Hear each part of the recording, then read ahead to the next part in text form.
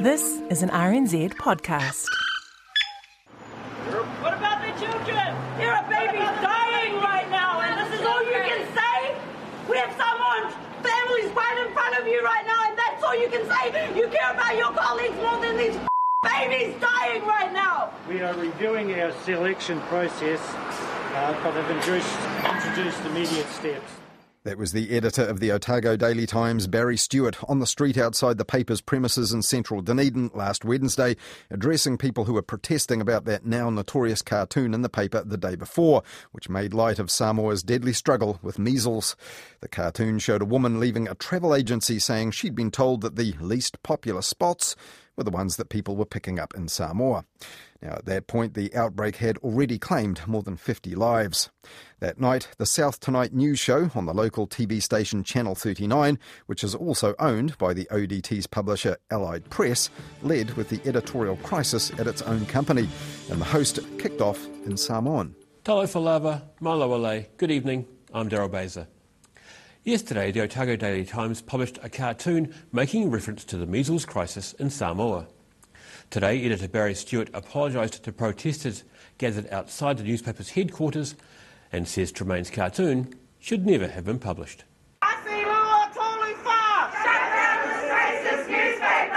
Shut down this racist newspaper. Protesters make themselves heard outside the doors of the Otago Daily Times at lunchtime today. And at the end of that bulletin, the ODT's editorial executive Hayden Meikle told the South Tonight that the paper wouldn't be ducking the issue in the next edition on Thursday. We'll have more reaction to the Tremaine cartoon issue. We've got an apology on the front page, a news story as well, and we're publishing an entire page of reaction, tweets and comments and letters which have been pouring in, and we have been listening, so plenty of that content in tomorrow. Under the heading, We Got It Wrong, editor Barry Stewart said the cartoon was significantly more than crass and insensitive. It was deeply offensive and distressing. The cartoon should not have been selected for the editorial page. It should not have been published, and we should have made this much clearer when we understood the impact of our decision. But it took 2 days for Mr Stewart and the ODT to get to that point. When the paper first responded to the backlash after the cartoon first appeared in print on Tuesday, it was with 2 simple lines on its website expressing regret. A fuller apology from Barry Stewart followed for what he called a deeply regrettable error in judgment. And then it became, ironically, the paper's most popular online item, and the terms ODT and Tremaine were trending on Twitter at the same time, ahead of the topic Samoa. Barry Stewart's apology was then published next to the paper's editorial on Wednesday morning, though it was hard to spot unless you were looking for it inside the paper. But outside the ODT's offices the next day, you couldn't miss those protesters. Barry Stewart told them, and waiting reporters, he was professionally embarrassed and he knew that he'd hurt his own colleagues. And those are hard things for an editor to say in public. But, as we heard at the start, those protesters were not bothered by their feelings, but those of people suffering in Samoa. But those people were clearly not front of mind for the Queenstown-based cartoonist Garrick Tremaine when he used the situation as the simple backdrop to a punchline on Tuesday. And it didn't take much imagination to work out how those people would have felt, according to the former editor of The Listener, Finlay MacDonald, who put it like this on Facebook. Adjusted for our relative size, imagine if hundreds, maybe thousands of babies had died in New Zealand and an Australian newspaper made a joke about it. I don't think these clowns get it even now. And the artist himself didn't seem to on Tuesday when he told RNZ reporter Hamish Cardwell this. It's a simple, light-hearted joke. As if you've read the cartoon, its basis of the joke is a travel agent taking the wrong end of the stick and making a stupid comment. And Garrick Tremaine went on to tell Hamish Cardwell he was actually helping the situation in Samoa. I'm like a lot of New Zealand taxpayers. We're doing what we can for the people of Samoa at the moment, and we are sending a lot of aid and personnel and doing a hell of a lot. I'm one of those, and I think that's a message in itself, isn't it? And later, Garrick Tremaine told RNZ's Katie Doyle the cartoon was nothing to be upset about. I thought it was an innocuous joke. It doesn't mention anything about deaths or children or these things that everybody else seems to be so concerned about. It was an innocuous joke of a travel agent making a silly comment and misunderstanding a question.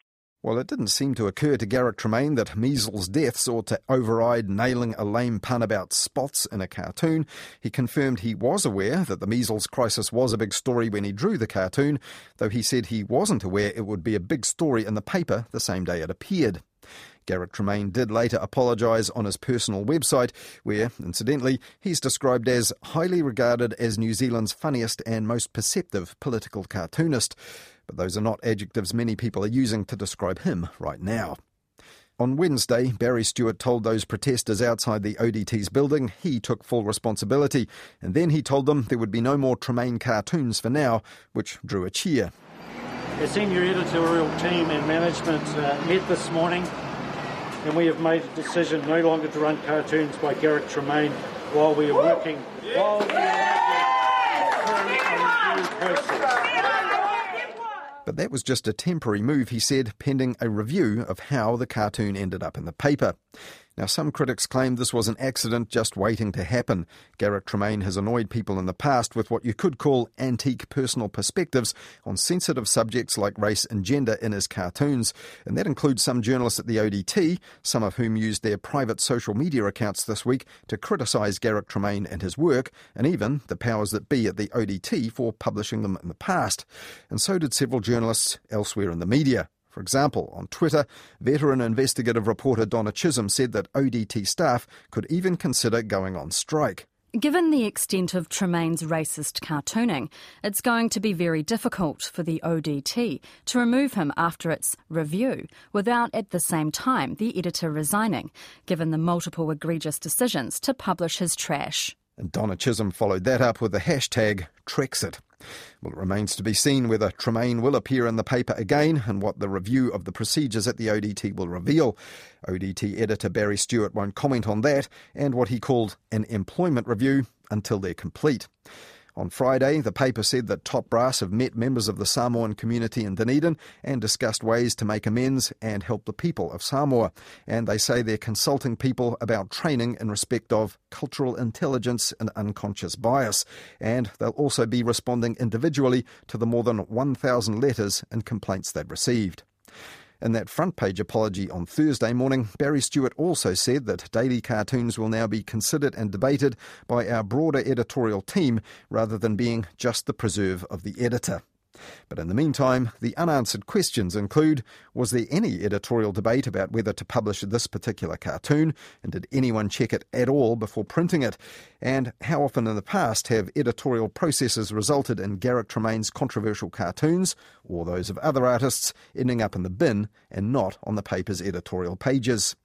On Wednesday, one man at a Samoan community meeting in Mangere, Tuala Tamulotu Sali, told RNZ's Jesse Chang this about that controversial cartoon. I've been to Samoa and I've buried some of those kids, so I've seen the pain in those parents. So what we're trying to do here is, like I said, bring some comfort by what we're trying to do. Either we're praying or bringing supplies. So if you have time to hate that guy for what, then you're focusing on the wrong issue. And the right issue to focus on is the plight of people struggling with this deadly disease in Samoa. And it's sad that coverage of that cartoon has become more widely read and shared here than the news coverage of the crisis itself. On Midweek Mediawatch last Wednesday, we looked at some of the confronting, moving and eye-opening work of New Zealand reporters on the ground there, from RNZ, Samoa Observer, Stuff, TVNZ, News Hub and others. And you'll find that on the Mediawatch page of the RNZ website under the title Compassionate Coverage versus One Crass Cartoon.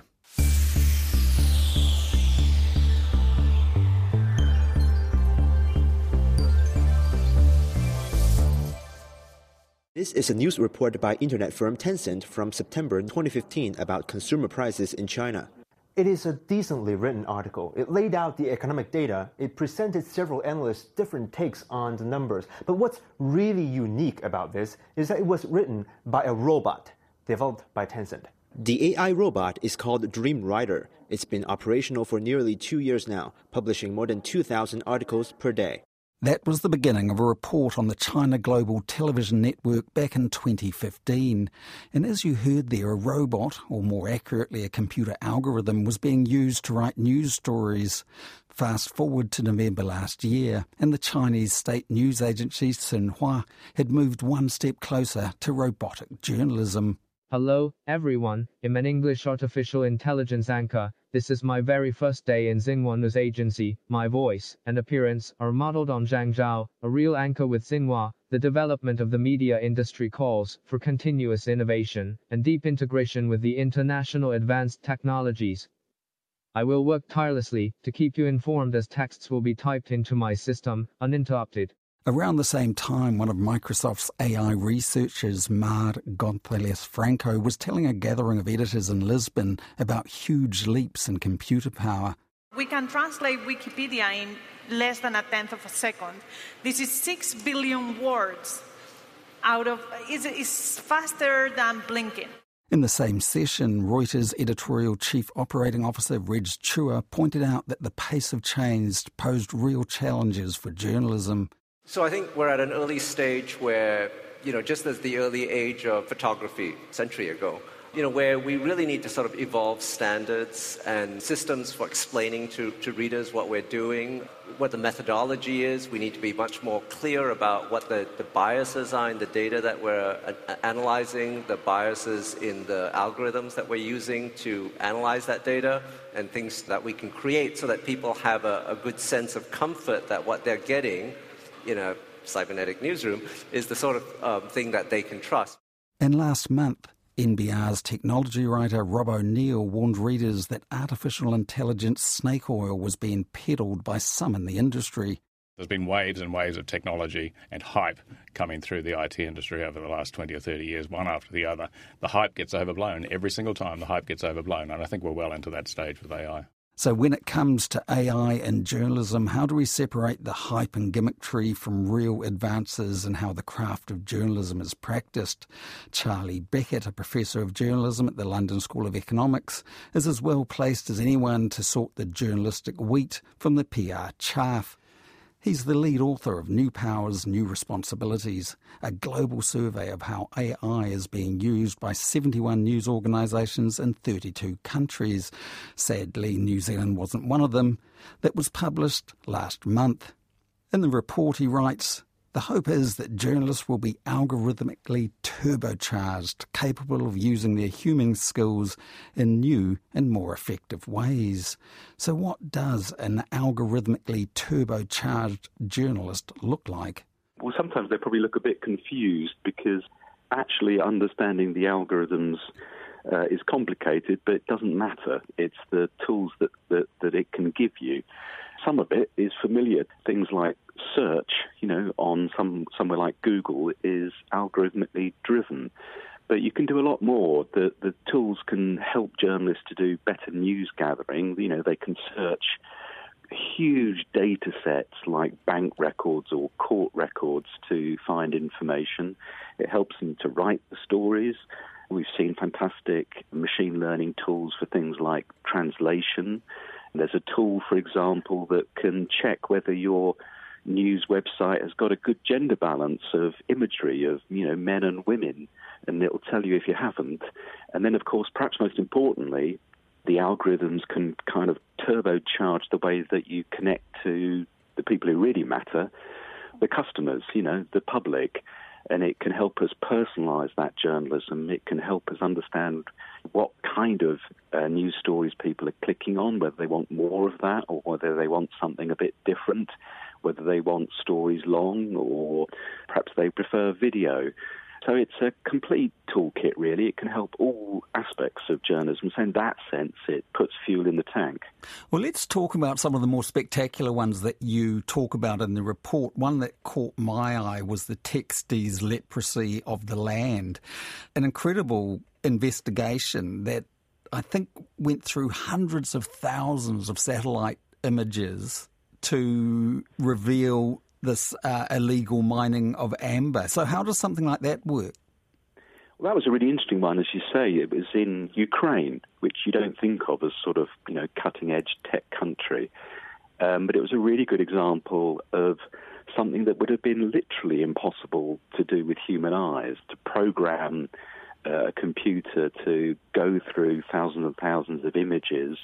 And it was trained, you train a bit like a very clever dog to hunt out the images that reveal where amber mining is happening. And so it can literally paint a picture, or create a map in this case, of a story. It gives you the evidence, and as you've seen, if you click on that story, it's really engaging. You know, it's much more interesting and informative than if it was just a long text article. And that took time. It's not easy. You know, they had to have technologists to help them program that and make it work. But it was also vital that you had the journalists who could look at the data that it was getting and make a story out of it that people would actually read. So that was a great example of a kind of, you know, one-off special use of artificial intelligence technologies. And how do you prepare? How, you know, because as a journalist, I would have no idea, obviously, how to program a computer to do that type of thing. And even more worryingly, I suppose, it wouldn't occur to me that a computer could do it. So what are the types of things that you're proposing? Me too, by the way. You know, I'm not a tech expert at all. And that's the point of this, is that it's an opportunity to combine, you know, good old-fashioned journalistic skills and judgment with the technology. And that's the biggest problem that we came across, which is we're in a world where, you know, artificial intelligence technologies are changing loads of different industries, you know, from banking to health. And that means there's a lot of competition for people who know about this stuff. And journalism isn't, as you know, isn't incredibly well-resourced these days. So it's going to be a real struggle to get those skilled people in, especially skilled people who actually want to work with journalists and can fit into, you know, the special sort of ethical and editorial demands of journalism. And there's a bigger general knowledge gap. You know, you are not alone in not knowing about these technologies. You don't have to know how to program the computer, but you at least have to understand the kind of principles about data training and, for example, the risks. You know, that is it accurate enough? Is it identifying the right kind of information, and how do we use that? So the biggest challenge we identified in this report, and what the newsrooms were telling us, is that they need a lot more training, they need a lot more knowledge right across the newsroom, and they need to get basically some boffins in who are prepared to work with hacks.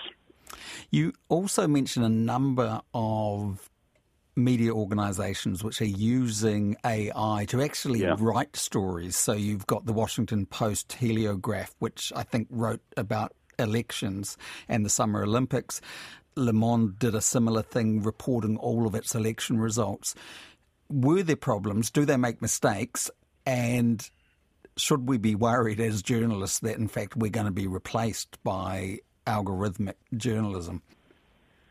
Well, I think the evidence from the report was that you don't replace journalists particularly, because you still need them to help use these tools and to make sure they don't make mistakes. Most of the journalism that's been replaced so far has been the boring stuff. It's been the things like the weather reports, the financial reports, the sports reports, the kind of journalism that most people don't particularly enjoy doing. It's not particularly skillful, it's not particularly creative, and the hope anyway is that if you get that boring stuff out the way, that allows the journalist to focus on the more creative stuff like investigative journalism or human interest journalism. That seems to be the evidence. So a company like Bloomberg, which does a lot of financial reporting, they're able to put this stuff into practice straight away. And it also means that they're able to do extra stuff. So even the routine, for example, election results, it means, you know, they can automatically tailor the election results to your particular constituency, for example. And they can do that instantly. So it's kind of adding extra content as well as replacing some of the boring stuff. We've heard a lot over recent years, or probably a few years ago now, about journalism and the huge amount of content which just comes straight from press releases. And I wonder if the nightmare scenario is that we're going to have AI-generated press releases being processed by AI journalists. You know, could we just see our media filled with material that literally has never touched a human hand? Yeah, I think that's a real danger, Jeremy. Most of the newsrooms I spoke to are actually adopting a strategy where they're creating less content but better content. They realise that their customers are feeling overwhelmed by the amount of information out there. So from a newsroom point of view, it's kind of less is more, and get the AI to help do the boring stuff, or to help you do the better journalism. But I think you're right. I think there's a real danger that, the kind of corporate PR type people are going to want to churn out stuff, and also a serious problem around, misinformation and fake news, that we've all heard about deepfake videos, but also we already have this. We have bots out there that are churning out fake news or disinformation or propaganda, and that's a real issue, and we need to look at how algorithms themselves can be used to police that and to counter it, to protect people from that kind of tsunami of rubbish and propaganda. You suggest in the report that there's a window of 2 to 5 years if we value journalism as a social good provided by humans for humans. Why such a short window? What's the potential problem? Yeah, I don't want to be too apocalyptic. As I also say in the report, we shouldn't think that a technology is either going to save or kill journalism. But what was really interesting was, as well as talking to, dozens of newsrooms around the world, and this is what they were telling us, that they fear there's a kind of FOMO thing here, fear of missing out, because they can see the usefulness of this technology and they want to get on board. But if you look at other industries, you can see that they are investing a lot of money very quickly. Now, there's always a danger that you jump in too quickly and you make mistakes, which is why we think it's so important to try and learn lessons from other industries like retail or banking or health, lessons about, how this technology can be adopted, but also the risks, the financial risks and the ethical risks as well, for example, of algorithmic bias. But there is a sense that if you don't get with it, then the point you made is true, that there are lots of bad actors out there who are going to be using this technology to create bad information. So, if we believe in serving the public, then journalism does, I'm afraid, have to get its act together. It has to at least start looking at this. It's not an instant fix. I said in the report that this is more of a marathon. It's a complex set of technologies, but you have to start at least informing yourself about them and asking at least, is some of these technologies applicable to my news organisation? And if you were going to advise New Zealand newsrooms to get on board the AI turbocharged train, what's the first thing they should be doing? Well, I think the first thing is, apart from reading my fabulous report, is just getting yourself informed about it, really, that this stuff is complicated, but it's like any computer tool. I mean, you don't have to know exactly how a car engine works to be able to drive a car.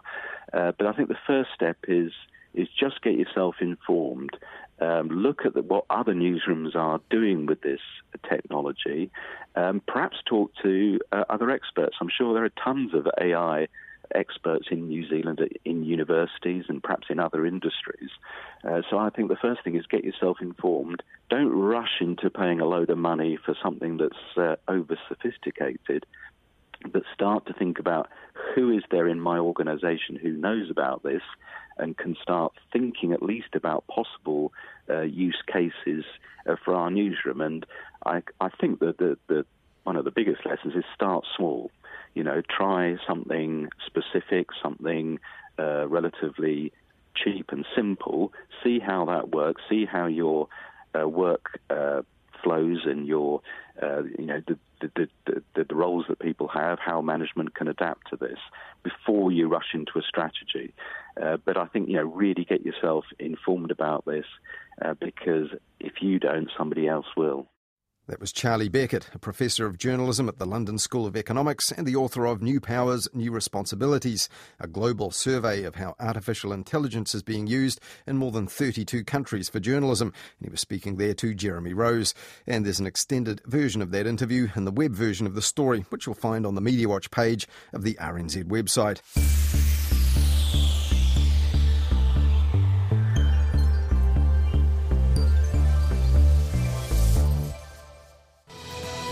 Kia ora, good evening. Some Christmas joy for the National Party. Our latest One News Colmar Brunton poll showing that, with the support of ACT, they could form a government. It's our second poll in a row, putting the party in the driver's seat. Meanwhile, more bad news for Labour. Let's have a look at the numbers. That was TVNZ One News presenter Simon Dallow last Monday night, telling viewers all about its latest political opinion poll. And the Colmar-Brunton poll showed National and ACT could, on those numbers, scrape together a majority in Parliament, but only just. It depended upon a party vote showing for ACT, which would return 2 MPs for the party, assuming National helps ACT's leader David Seymour win again in Epsom. Now, following their formula, the One News report then played selected scenes from things that happened during the polling period, like Trevor Mallard on a downward slide in the new playground in Parliament's grounds, and Jacinda Ardern goofing around with visiting US TV star Stephen Colbert. Nobody loves me. He's just a poor boy from a poor family. And 5 minutes later, after running through the numbers and what a parliament might look like if the election result mirrors them next year, reporter Benedict Collins then made this important point right at the very end of the sequence. 13% of people have not made up their minds yet which party they're going to vote for. And that means there's a lot of votes still up to grab next year, and it means that come 2020, it's game on. And that's a good point. If roughly 1 vote in 8 is still up for grabs, well, that could completely upset the scenario TVNZ had just illustrated with its fancy animated graphics of seats in the House. But on Q&A on Monday night, 3.5 hours later on TVNZ1, host Jack Tame said this. And this is so interesting. 17% of those people asked don't know or refused to answer. And on Twitter that night, pollster Colmar-Brunton had slightly different numbers on that again.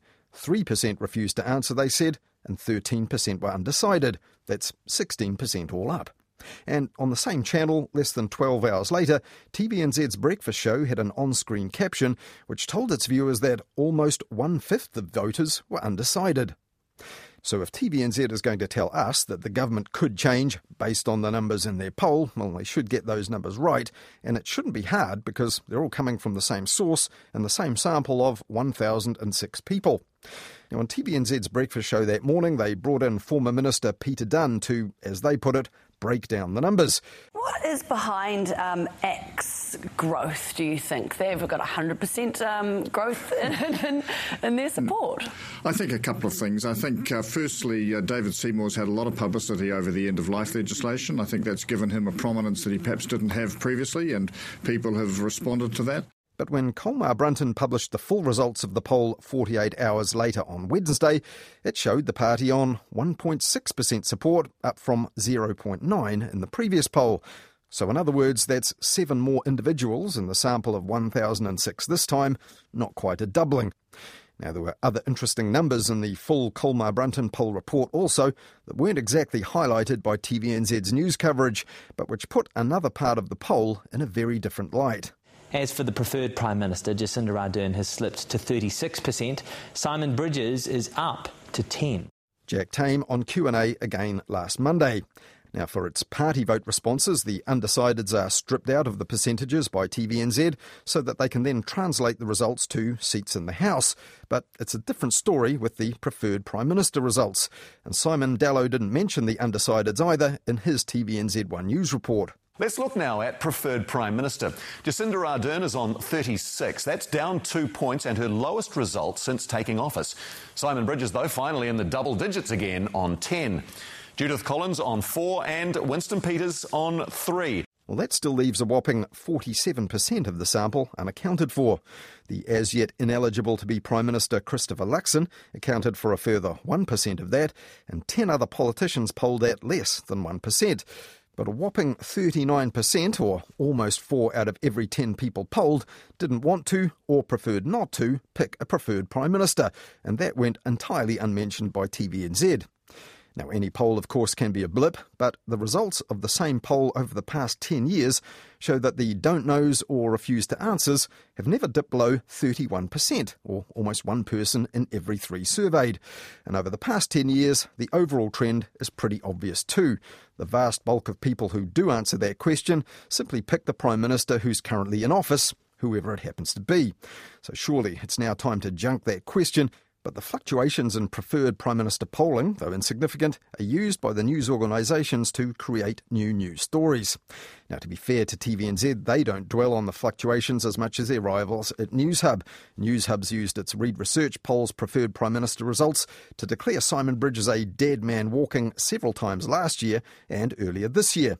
But while Simon Bridges now looks set to lead the party next year and into the next election, Mediaworks is looking for a buyer for its TV wing and has warned that it could even turn off its channels if it doesn't find one. It would be an irony indeed if Simon Bridges' leadership outlives Newshub's TV opinion polls. Now, when TVNZ's Jack Tame sat down with the Prime Minister in the Whanganui Opera House during the Labour Party conference last weekend, Jacinda Ardern told him this was important. Making sure that you never fixate. I think that's a dangerous place to be, fixation on polls, because ultimately our job is to govern, to make the best decisions that we can. But moments later, she told Jack Tame this. I have a poll that comes to me every 2 weeks that shows something completely different. What does that show? Not saying, of course, that I don't hear feedback. We need to, of course, hear what voters think and what they feel. Now, the polling commissioned by both the politicians and by the media will intensify as the next election draws nearer. But when they're running through the numbers and drawing conclusions in the media, keep an eye out for the size of the potentially crucial cohort who say they don't know, don't care, or won't answer the pollsters' questions. That's all from the Mediawatch team for this week. We'll be back again at about 10:30 next Wednesday night with Midweek Mediawatch, talking to Karen Hay on The Lately Show, and then back again for Mediawatch at the same time next Sunday here on RNZ National.